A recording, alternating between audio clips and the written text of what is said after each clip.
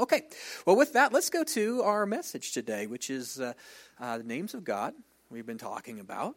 And this series through the summer, hope you've been enjoying it so far. Hope it's helped you move closer to God. When we talk about the names of God, realize that in Scripture is God's revelations, how God revealed himself to us. And why would God do that? Well, he wants us to know him. That's one of the reasons why he did that.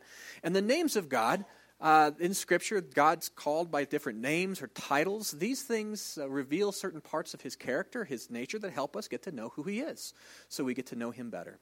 And this week is no exception. We have a brand new name that we'll be covering, and we start this week for the second half of our series. We're going to be calling what are compound names of God.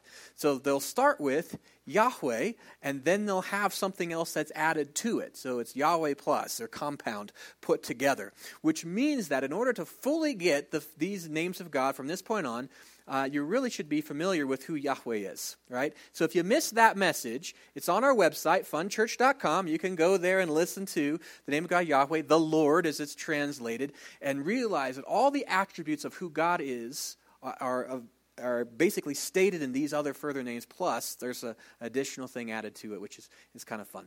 All right, so today's name comes to us from a pretty important story in Genesis 22, and so I thought our memory verse today should come also from that story. It is a long memory verse, I'm just going to warn you. So here it is, Genesis 22:14, which says, "On the mountain of the Lord it will be provided." There you go. So, all right. So, you think we can handle this today? All right, here we go. Say it along with me. On the mountain of the Lord, it will be provided. Genesis 22:14. All right, again. On the mountain of the Lord, it will be provided. Genesis 22:14. Awesome. Now, which mountain? Mountain of the Lord. That's where provision is. This is a very important part, because there's a lot of other places we can go stand. And how about this? On the mountain of the Lord, might it be provided? It will be provided. There is certainty in this. This is why this verse has so much power. So on the mountain of the Lord will be provided. Let's test ourselves. Here we go. On the mountain of the Lord, it will be provided. Genesis 22:14. Oh, you guys are awesome. Don't let anybody tell you can't memorize Scripture. All right, so here we go. The name is Yahweh Yireh. Now, if you grew up in the church and before we've decided we're going to change how we're saying these names, there's actually good theological reasons that are really boring. But just know this. In the past, we would say this was like Jehovah Jireh, right? Yahweh was Jehovah, Yireh is Jireh. Same God, same name. So if you heard that way before, there you go. Yahweh Yireh.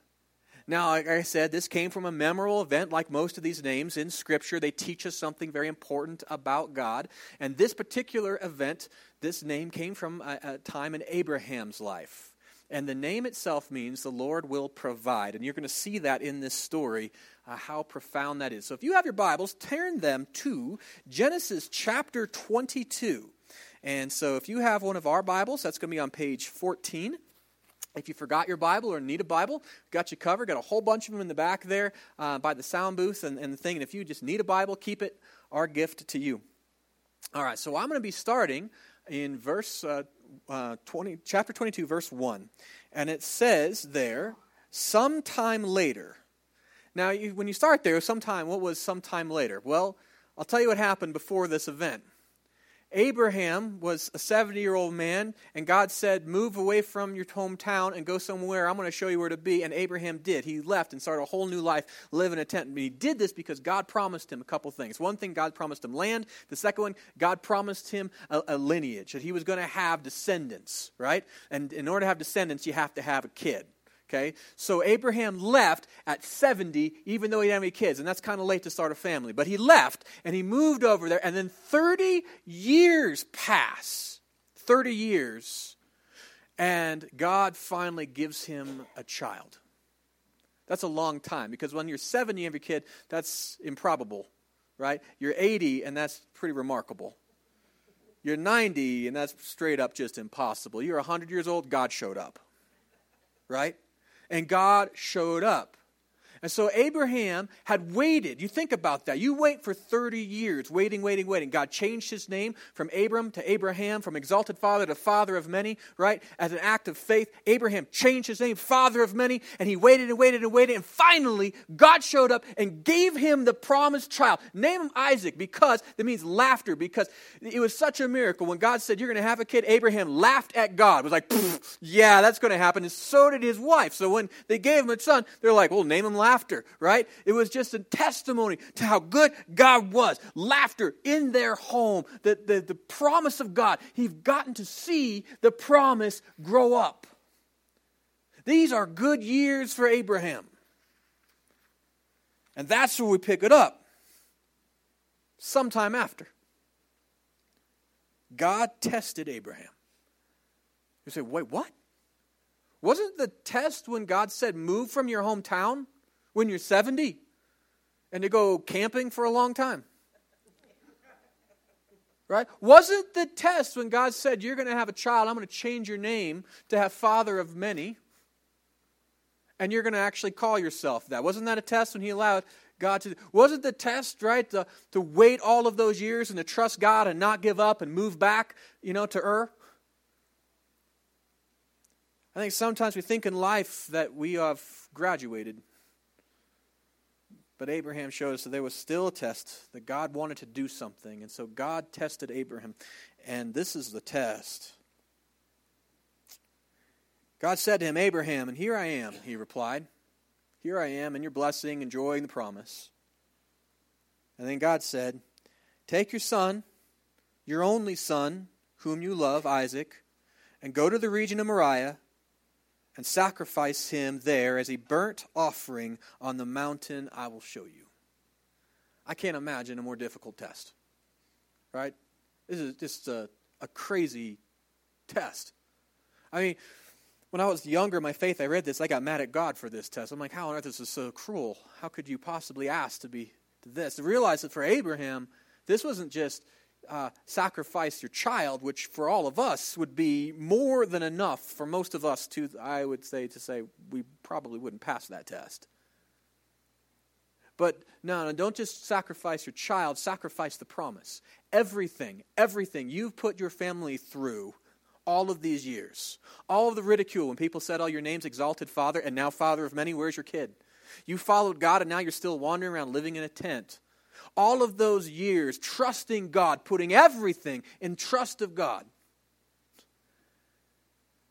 And it rests on this one person. Abraham didn't have more kids, his son. This is where the promise was through. And God said, not just that he was to sacrifice his son, but he said you sacrifice him as a burnt offering. There's going to be no body to resurrect. He is going to be slayed and then burnt. There's going to be a place, a tomb for you to go back to. He will be gone, completely consumed. It will be done. I can bring myself to understand the level of how hard that test was. But then again, God didn't ask me. And the reality is that God asked Abraham. And that Abraham was prepared for this test. Everything in Abraham's life prepared him for this. See, God wasn't just like pop quiz. He didn't spring this upon Abraham and Abraham wasn't ready. No, Abraham had a half of a life that was dedicated, that he could see that there was a God who keeps his promises. He learned that God keeps promises even when it doesn't make sense to how he's going to do it. He saw his wife, who was a very old woman, give birth to a son. He knew that God was trustworthy. He knew that God would do what he claimed to do. He knew that God was almighty and that God was faithful. He'd experienced it. And so, when he was challenged with this very difficult test, something that would make no sense to most of us, he responds. We see how he responds in verse 3. It says, early the next morning, Abraham got up and loaded his donkey. He didn't wait. He didn't argue with God. This was a very difficult thing. God said, everything in your life is pointed to this, right? I'm telling you to give it up. He didn't wait for the next week and say, I'm going to fast and pray, make sure I heard God okay. He heard God. He also knew this, that you're not going to outwait God. He had 30 years to learn that lesson.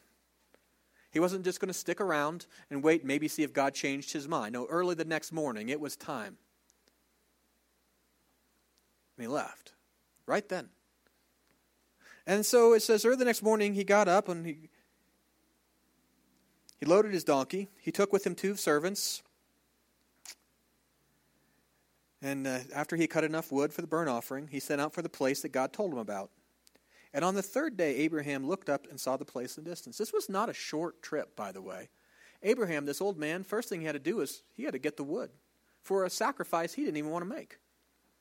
And then, think about it, he's 100 years old and he has to make a journey. I'm going to show you a map in just a little bit that shows you how far he had to go as a 100-year-old man. 3 days camping. This was not pulling off the Band-Aid. This was 3 days. I'm sure the entire 3 days he's hoping, praying to God. Okay, I don't know what you're up to, but here I am obeying. I hope this is some kind of test that I'm doing, right? And God doesn't change his mind.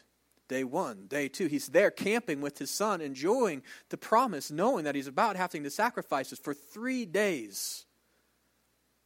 And then finally, he gets there. On the 3rd day, Abraham looked up and saw the place in the distance.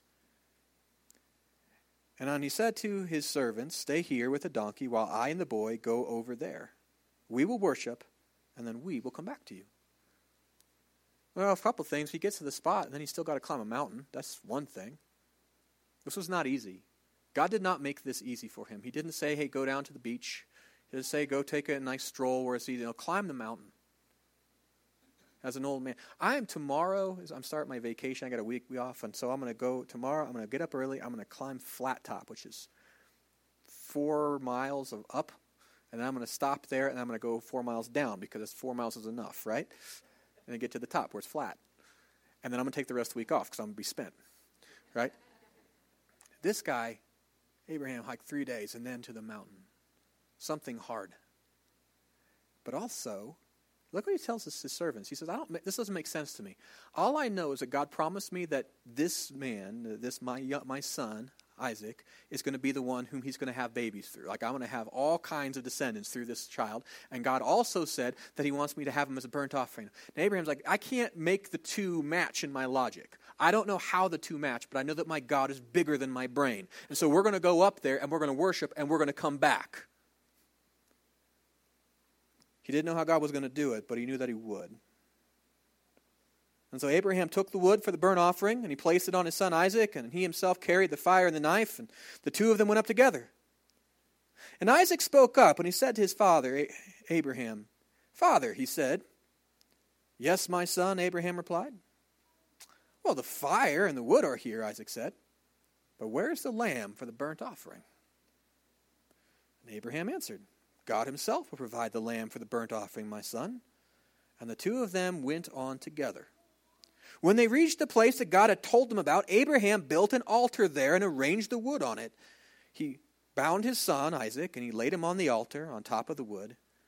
And then he reached out his hand and took the knife to slay his son. And that is when he passed the test. That was a long journey up that mountain. And I'm sure he's waiting. He says the Lord will provide the lamb. He's expecting God to do something to provide. And he's waiting and he's expecting it, but there was no provision. He makes it to the top of the mountain. And there's no lamb. And so, fortunately, there's no altar. So he's got to build an altar. That takes a while. And he's building the altar and there's no lamb. And I'm sure Isaac at this time was looking around saying, well, where's the lamb? Well, then he puts the wood on the altar, giving God a little extra time. Still no lamb. You know, any point up to this point that Abraham could have turned around. He could have gone halfway up the mountain and said, forget this. I'm not going to sacrifice my son. This is ridiculous. This doesn't make sense, God, that you're not a God that would do that. It doesn't make sense. So I'm not going to. He could have made it to the top and looked and said, well, there's no altar here. It's too hard. And say, no, Lord, I'm not going to. There's no lamb up here. I've changed my mind. He could have built the altar and looked around and said, and seen the place that he was going to slay his son, and that there he could have said, I'm afraid and it doesn't make sense, and therefore, no, I'm going to turn away. He could have put the wood on the altar and the finality of recognizing that his son, his only son, the promise was about to be completely destroyed. He could have looked at it there and said, I will not do this. And he could have turned away. He bound his son, and he puts him on top of the wood. And even then, he could have changed his mind, looking at his son there and thinking, no, I don't trust God enough. But that's not what Abraham did. As he took the knife and he was ready. That moment, Isaac was already dead. Abraham had already sacrificed his son. He had crossed that threshold. He had said to God, I've waited, I've given you every single opportunity, and somehow, it doesn't make sense, but I'm going to trust you. You know, how did Abraham have the kind of faith to be able to do that? You remember a couple weeks ago when we talked about El Shaddai? There was a verse in Romans that we read, talked about Abraham. It's right here, Romans 4. It says, Yet Abraham did not waver through unbelief regarding the promise of God, but was strengthened in his faith and gave glory to God, being fully persuaded that God had the power to do what he had promised. Now this was true, that verse doesn't reference back to this particular episode. This happens before Isaac was even born. Abraham, if you remember, Abraham had a different son. He had a son with his wife's employee. Right? And they have this son there, and then 12 years pass, and Abraham doesn't know, hey, did I fulfill God's, is this the right one? And this son, doing it outside of God's way, caused all kinds of problems, and Abraham and Sarah were both, wavering in their faith, and then God shows up and says, I am God Almighty, I'm going to keep my word. It doesn't make sense if you don't understand how it's going to happen. You can trust me.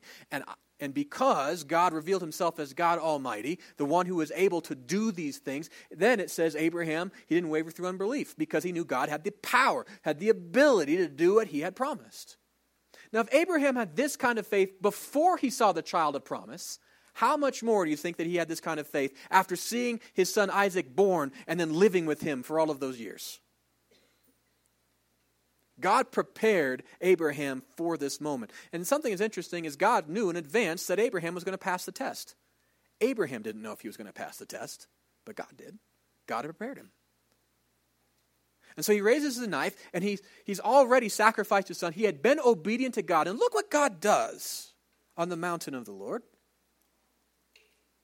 It says in verse 11, But an angel of the Lord called out to him from heaven, Abraham, Abraham! Here I am, he replied.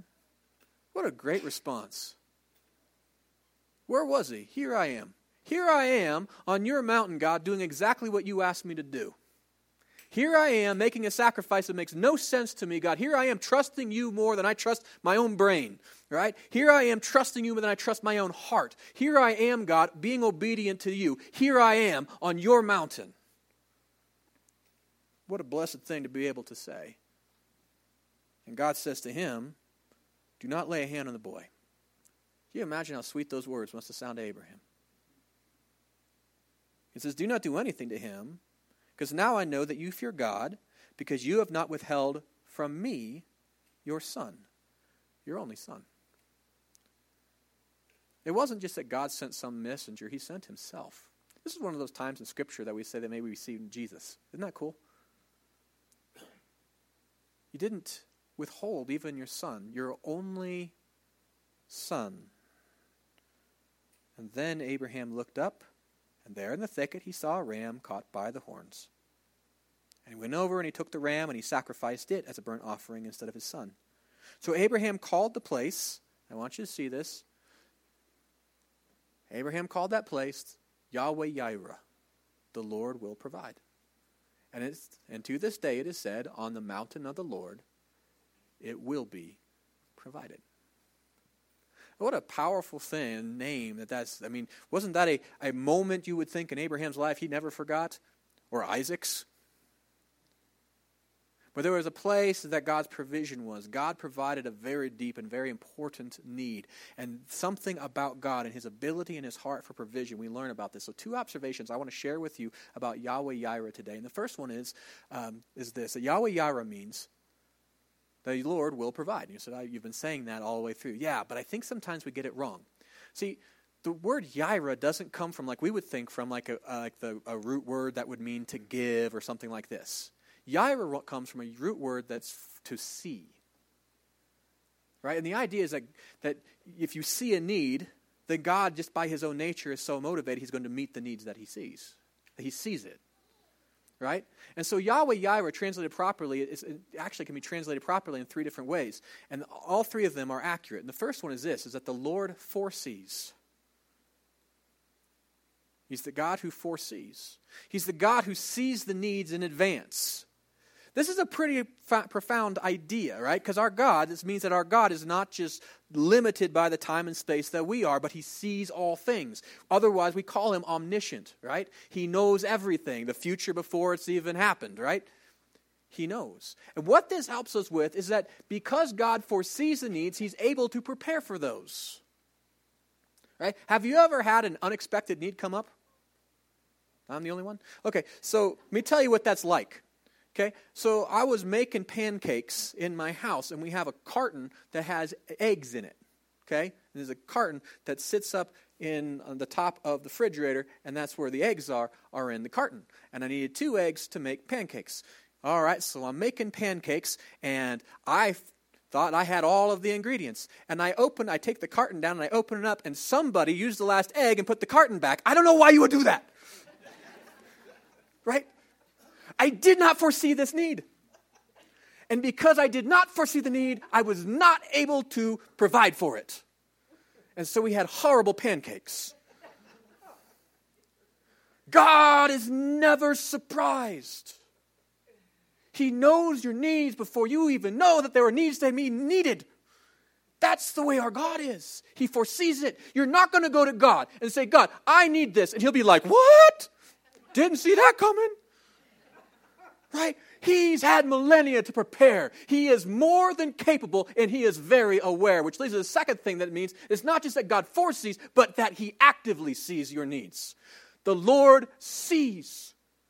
He's not some God way up there that's just looking down and everybody looks like they're peaceful. No, he is the God that is here. In fact, for those of us who are in Christ, the Holy Spirit rests in us, not just on us. You know that God is not just one that is with us, but in us. And he sees your need. He sees it. He doesn't just see our wants. And sometimes we think we have needs, and they're not really needs. No, he sees actively what we really truly need. And he sees them. He's not unaware. You think there's a difference? Like, I think there are times, last week my son, who did an incredible job even if it wasn't his first sermon, I thought I was just so impressed by how he preached. But he preached a sermon on God the Father, our Abba. And he really is a father, which means we're his kids. And I think oftentimes we really act like kids, right? We ask for things we think we're just so certain their needs, but they're not. Just like kids do. Like, if you ask kids, like, what do they really need for dinner? They're like, sugar, right? Right? But kids don't need sugar, right? Because what it do? It makes them mean. Right? And so as a parent, you don't give them what they ask for all the time, but you give them what they actually need, a good, healthy meal and all that kind of stuff. I think oftentimes we go to God and we're like, I need sugar. Right? That's all we're asking him for. But if he just gave us everything we asked for, then we would just become nasty, wouldn't we? Just grumpy, crabby, horrible people. But he gives us what we need because he's a good heavenly Father. But here's the thing is he sees our real needs. I think that's something that's very profound. You don't have to go to a temple. Get this. How many millions of people throughout history have thought that they have got to go to some temple and talk to some rock about, this is what my need is. And try to explain it to this dead piece of whatever that say, can you please recognize that I have a need? Your God is not like that. He sees your need. He is Yahweh Yireh. The Lord sees you. And there is nothing right now as a need in your life that God is not unaware of. That he is aware of everything. And he sees you. But there's a third way that this also is translated that I think is more powerful than the other two, and that's this. That the Lord shall be seen. God doesn't just send Western Union. He sends himself. He is our provision.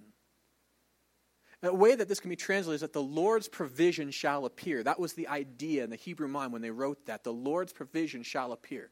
Like when God's provision shows up in your life, it is such a way as a testimony that God is real. I don't know if you've ever experienced the Lord's provision showing up in your life, but you saw like the Hoovers, when they say, they're like, oftentimes God shows up, he provides in like the most unexpected ways, but he always provides. This is reality. God provides. But when he shows up, when he does provide, he shows up in such a way that not just you, but others will be able to say, God showed up. Think about Isaac on that mountain. God showed up for him, didn't he? He was all bound and ready to die. I imagine he had some significant needs in those moments. You ever felt vulnerable like this? Like if God doesn't show up, I'm going to be sliced up and burned? I think there are times in our life we feel panicked. We're like, if God doesn't show up, I'm done, and it doesn't look like he's going to show up because it's crickets. But God shows up. And he showed up in such a significant way. I mean, Isaac, man, when he saw that ram, he was like, the Lord provided. The God delivered me. God's provision, it happens. And it does. You can talk to one another, believers, and you can tell stories. I know you can, because you've told me stories about how God showed up in your own life. This is testimony. You've seen this. This is not fairy tale. This is not something for other people far away. This is God. He is real, and he's active not just in the lives of those that are far away or back in history, but in the lives of his children today. And the Lord shall be seen. Not might be seen, but shall be seen. If you are in Christ, God's there to provide for you, and he is not abandoned. So Mount Moriah is where God shall be seen. I want to show you where Mount Moriah was, because I want you to get in your mind how far away this was. What did it mean to go to the mountain of the Lord? Abraham was down there in that little circle near Beersheba. You all know that I like maps, by the way, right? Beersheba, down there. And he had to go up to Mount Moriah. That's where God called him to go. That's like a 60-mile hike. And you can see from where the rivers are, and all the rivers run downhill, by the way, if you've ever wondered, right? They had to go uphill. It was not an easy hike. And there are times that it wasn't in Beersheba that the Lord provided. God called Abraham, and Abraham had to go a very difficult, long journey. It was hard. He had to go where God asked him to go, and it was a step-by-step of faith. It was something, the entire step of the way, it made no sense to him, and it was not a place that he really wanted to go. But he knew if that was where the mountain of the Lord was, that's where he was going. There's something powerful when a disciple follows Jesus. And sometimes the journey is long, and sometimes it's hard. But I'll tell you this, in the mountain of the Lord it will be provided. You know, those of us who get to go to Israel next year, if you're going to be going with us on our church trip to Israel, we're actually going to get to go to Mount Moriah. In fact, we're going to take this journey from Beersheba to Mount Moriah. It's going to be an amazing thing. We're going to go on one day. We're going to go from there, so we actually get to follow that journey. But we're going to go on a bus, right? And so, here's the thing. Do you want to see what Mount Moriah looks like today? Because we know exactly where it is. It looks just like this. Look familiar. On the mountain of the Lord it will be provided. I think it's interesting that the promise was not that God might provide or whatever. They said after he provided. You have Abraham calls this place Yahweh Yireh.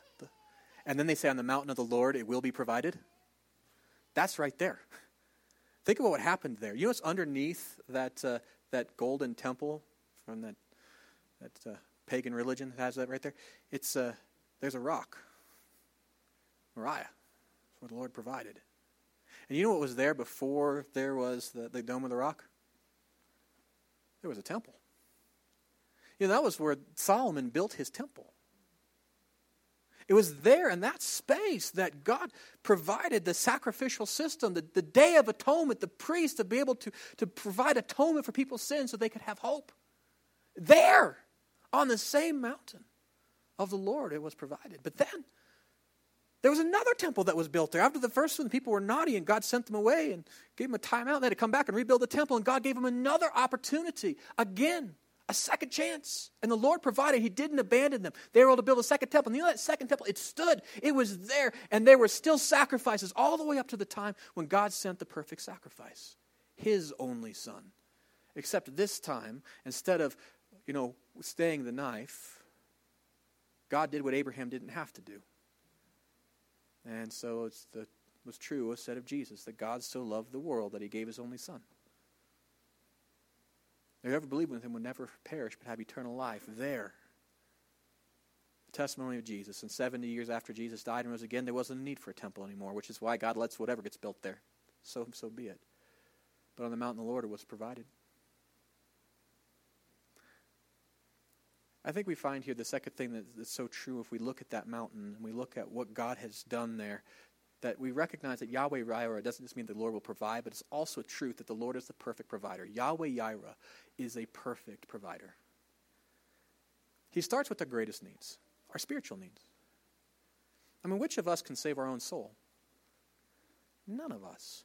It says very clearly in Scripture that all of sin falls short of the glory of God. Think about a criminal. You can't, obey the law enough that it just undoes all the crimes you've done. No, you commit a crime, you do the time. And we have all sinned against God. Every one of us. Every one of us deserves death. That's what it says in Scripture. So God sent himself to come and pay that price so we wouldn't have to. He provided our sacrificial atonement. He provided for us like he did for Isaac all those years ago. He said, instead of you, here's your sacrifice. Here's a perfect sacrifice. And he did it for us because he loves us. John 1:29, the start of Jesus' ministry, John the Baptist, this is how John the Baptist recognizes Jesus. Right before Jesus starts his ministry, he says, look, the Lamb of God who takes away the sins of the world. This is what this is about. God provided the perfect sacrifice. He starts with our spiritual needs. And I think this is a great place for us to start, because how many people in the world have no idea that their spiritual needs are met? How many people live their life in such a way, such kind of a weird, like if I'm good enough, then hopefully God will accept me. What a horrible, insecure place to live. But God provides us security. It's not based upon how good you are. God provided the need. That is amazing. The perfect one.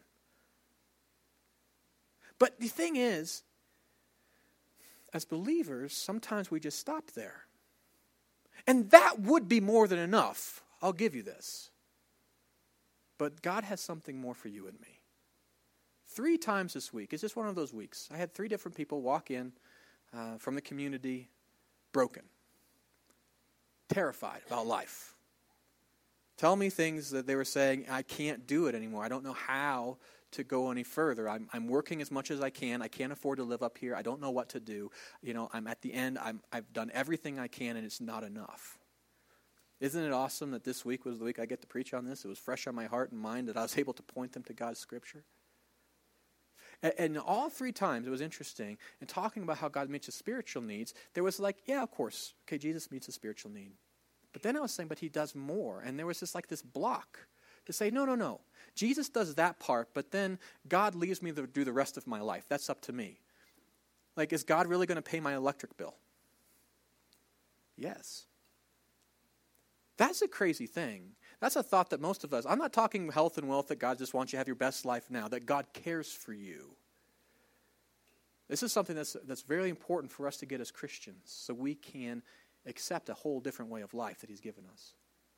The first thing we recognize is, God provides our spiritual needs, but he also provides all of our needs, which starts with the fact that we remember that he is omniscient, that he knows all of our needs before you have them. He's not just talking about spiritual needs. Look what Jesus says in Matthew 6:8. He tells his disciples how to pray. He's saying, this is how when we talk to God, don't be just babbling on, telling God, you're trying to all over and over again. You're not going to give him any new information. He says, your Father knows what you need before you even ask him. And notice he doesn't say your master or your Lord, and he could have. But your Father. God is not up there just being your big boss. He's your heavenly Father, and you're his child, and he knows what you need. He is very aware. And these are more than just spiritual needs. These are practical things that we have in our life. God knows these things. They matter to him because they matter to us.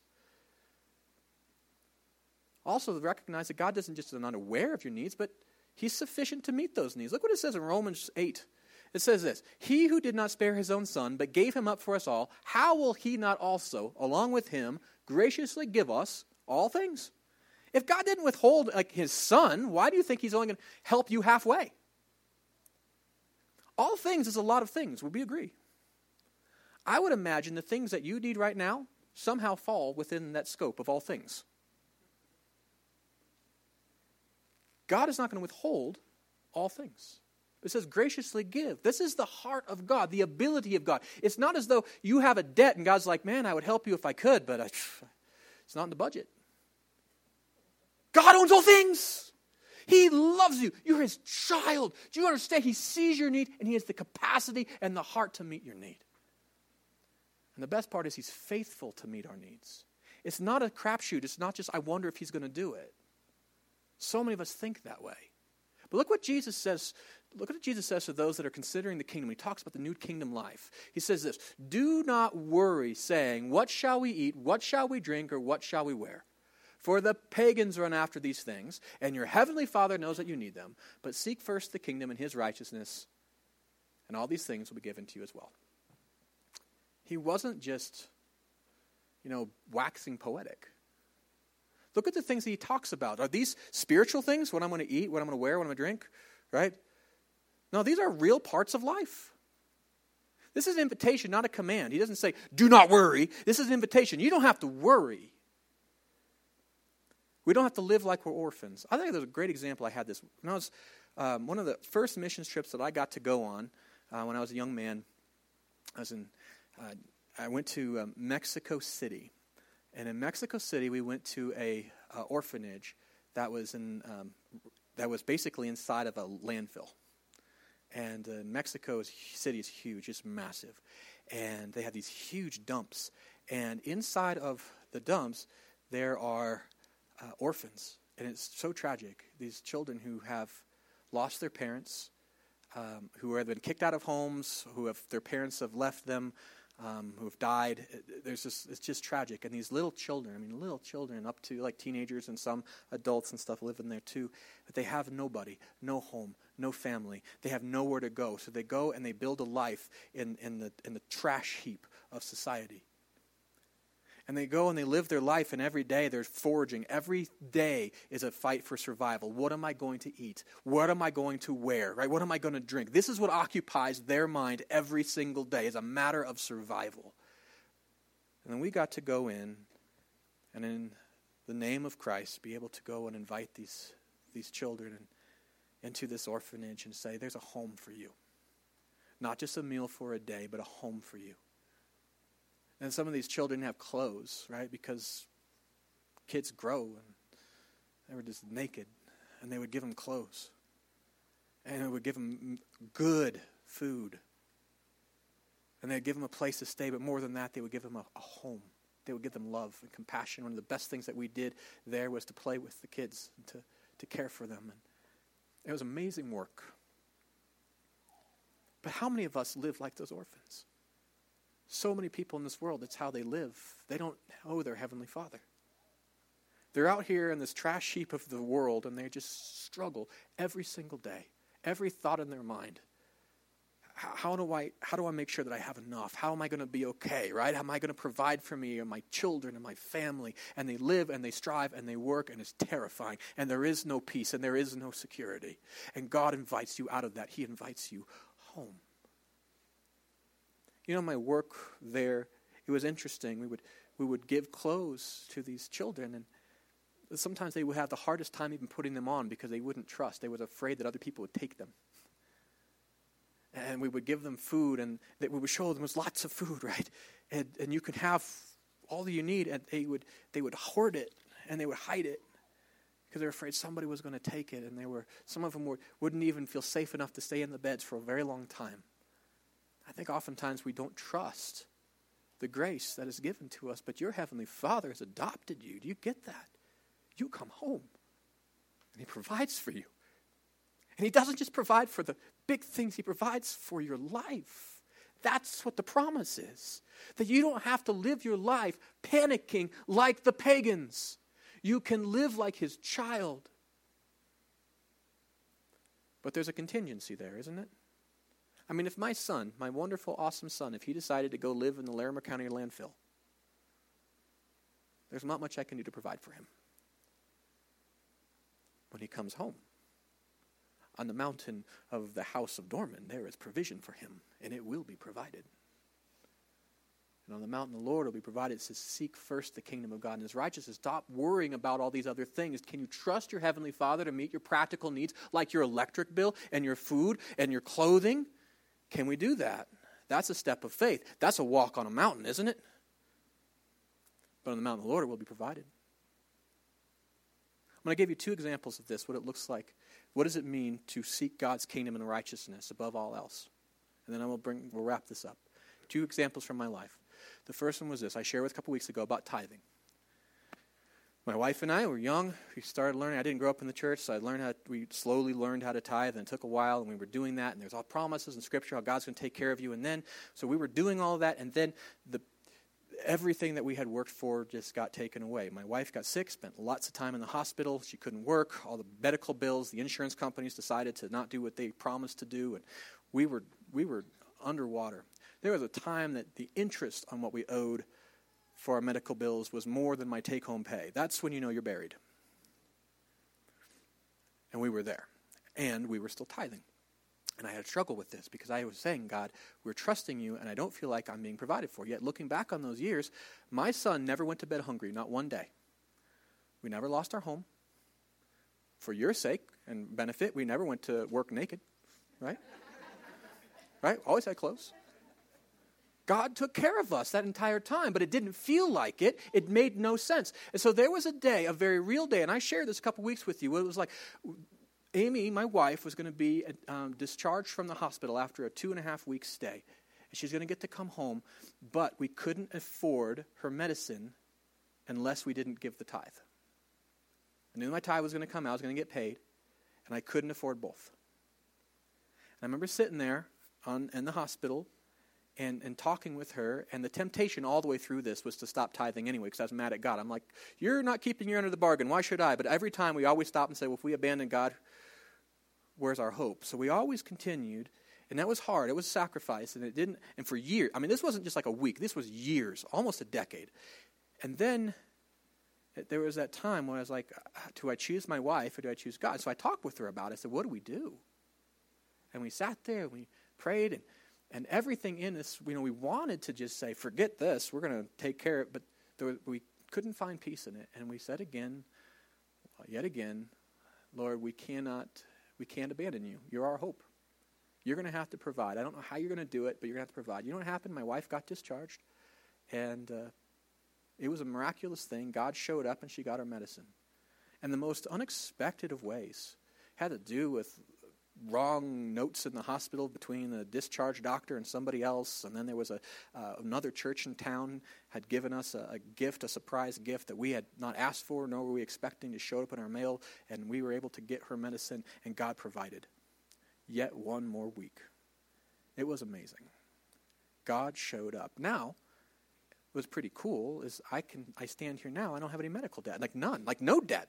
That was crazy. Because God then delivered for us from something that seemed impossible. He showed up. And that's the only way I can say it. He worked through you, and he worked through all kinds of ways, but God showed up. And he delivered me in something that I could never deliver myself from. Because on the mountain of the Lord it will be provided. But I had to climb that mountain. And I had to pass the test. And Amy and I, we didn't know if we were going to, God knew we were going to pass. Amy and I didn't know. But I'll tell you now, we don't get so worried about is God going to provide. We've seen it. Here's a second example, was the Sabbath.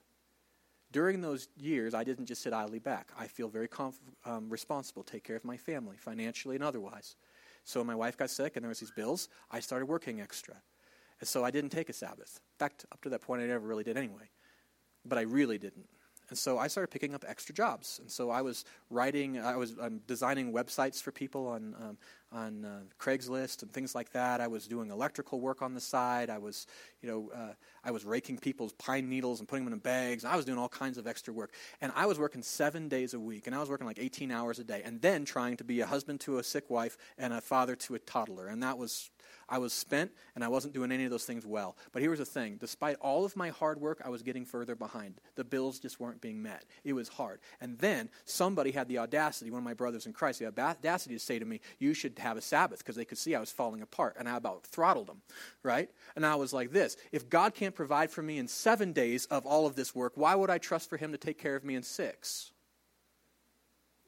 So I built my own mountain. But I wasn't provided for on my own mountain. I just physically could not do it. And so slowly again, God brought the conviction, and I said, okay, I'm going to have to trust you. God, I don't know how you're going to do it. You're going to have to do it. And so I slowly learned how to build a Sabbath into my life. And it was hard.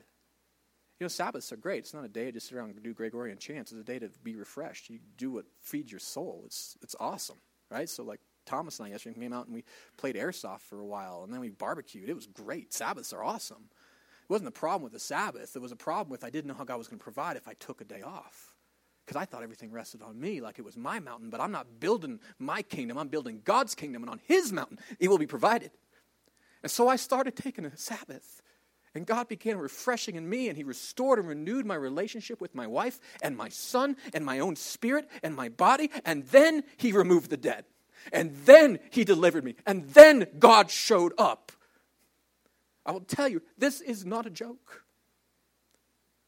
You trust God. Seek him first, his kingdom, his righteousness above all else. Then you don't have to live like the pagans and the orphans. You got a heavenly Father. So what is Yahweh Yireh? How does it affect us? What does it mean? It means the Lord will provide. Believe it. If we don't trust this, then what are we doing? God is real. And God, this Yahweh Yireh, provides because he is omniscient. He sees our needs. He sees it. He prepared for it long ago. He is all sufficient. He's able to meet your needs.